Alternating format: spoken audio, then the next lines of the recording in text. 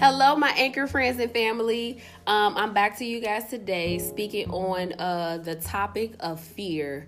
I chose the topic fear just because of everything that's going on right now. And not only that, just in general, like our day-to-day lives, we deal with fear.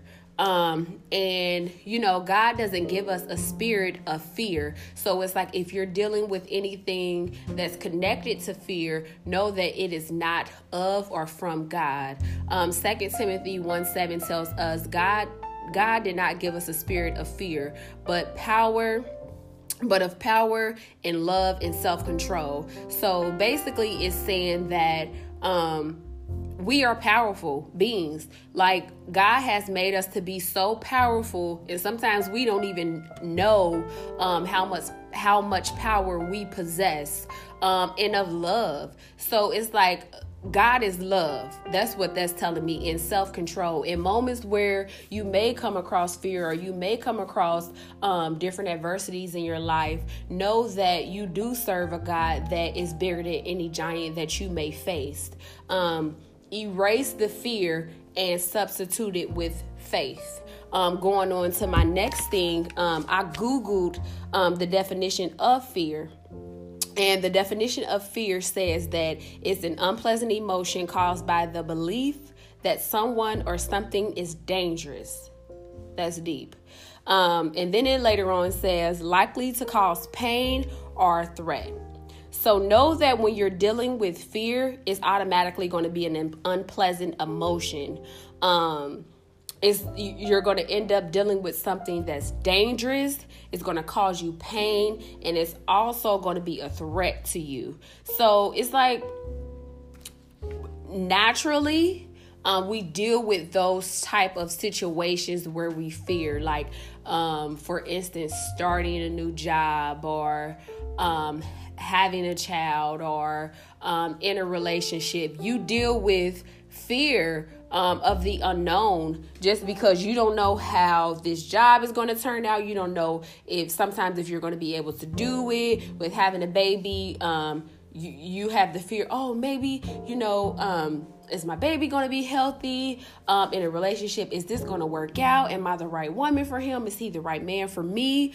But again, God does not give us that spirit of fear, so we must walk in faith and not fear. Again, substitute your faith with the fear when that time comes, when you're up against those challenging times. And then later on, I went to Google the definition of faith. And faith is a complete trust or confidence in someone or something. So basically, if you have faith that starting this new job will work out, and you're the janitor, and later on you'll move up to a better position, or the CEO, or even run that company, that very well may happen.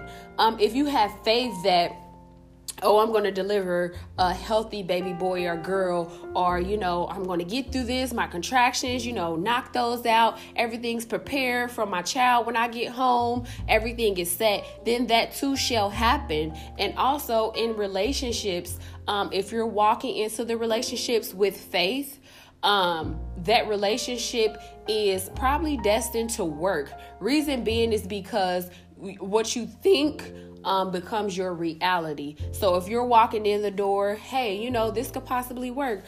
He likes me, I like him, we feeling each other.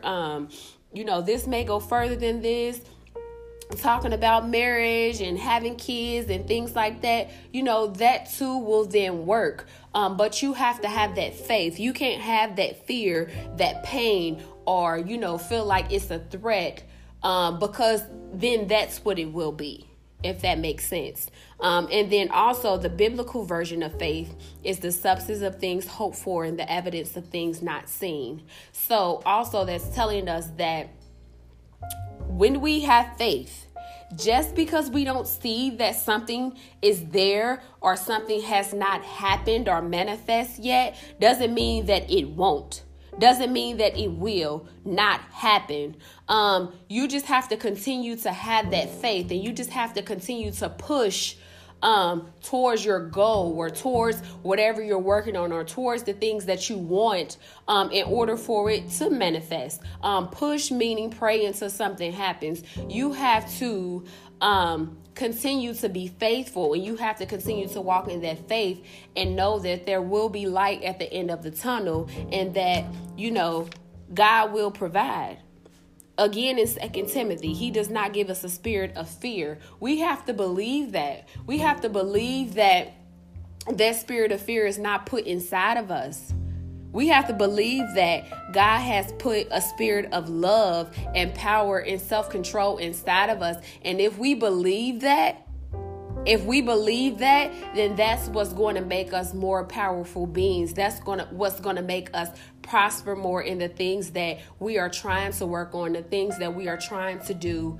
The manifestation of it is going to be so beautiful and so lovely because those things are created by God.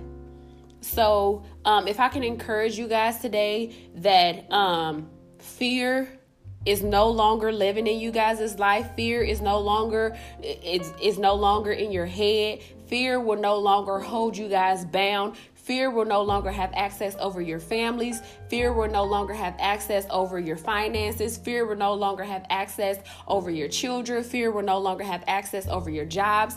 Fear will no longer hold you back from past situations that you've been in, from past traumas you've been through, from past divorces, from past anxieties, from past anything that you've went through, or anything that has held you bound, or anything that has had you chained up thinking that you can't do or you won't get through something. That fear, I pray to God that it is uplifted off of you right now in the name of Jesus, and it will no longer hold you bound. It will no longer keep you captive. The chains are broken, and I just decree and declare that, God has the final say. God has the power, love, and he is going to give you self-control over your life. So I just pray that everyone is taking their life back, and they are erasing the fear that they once had, and they're replacing it with faith.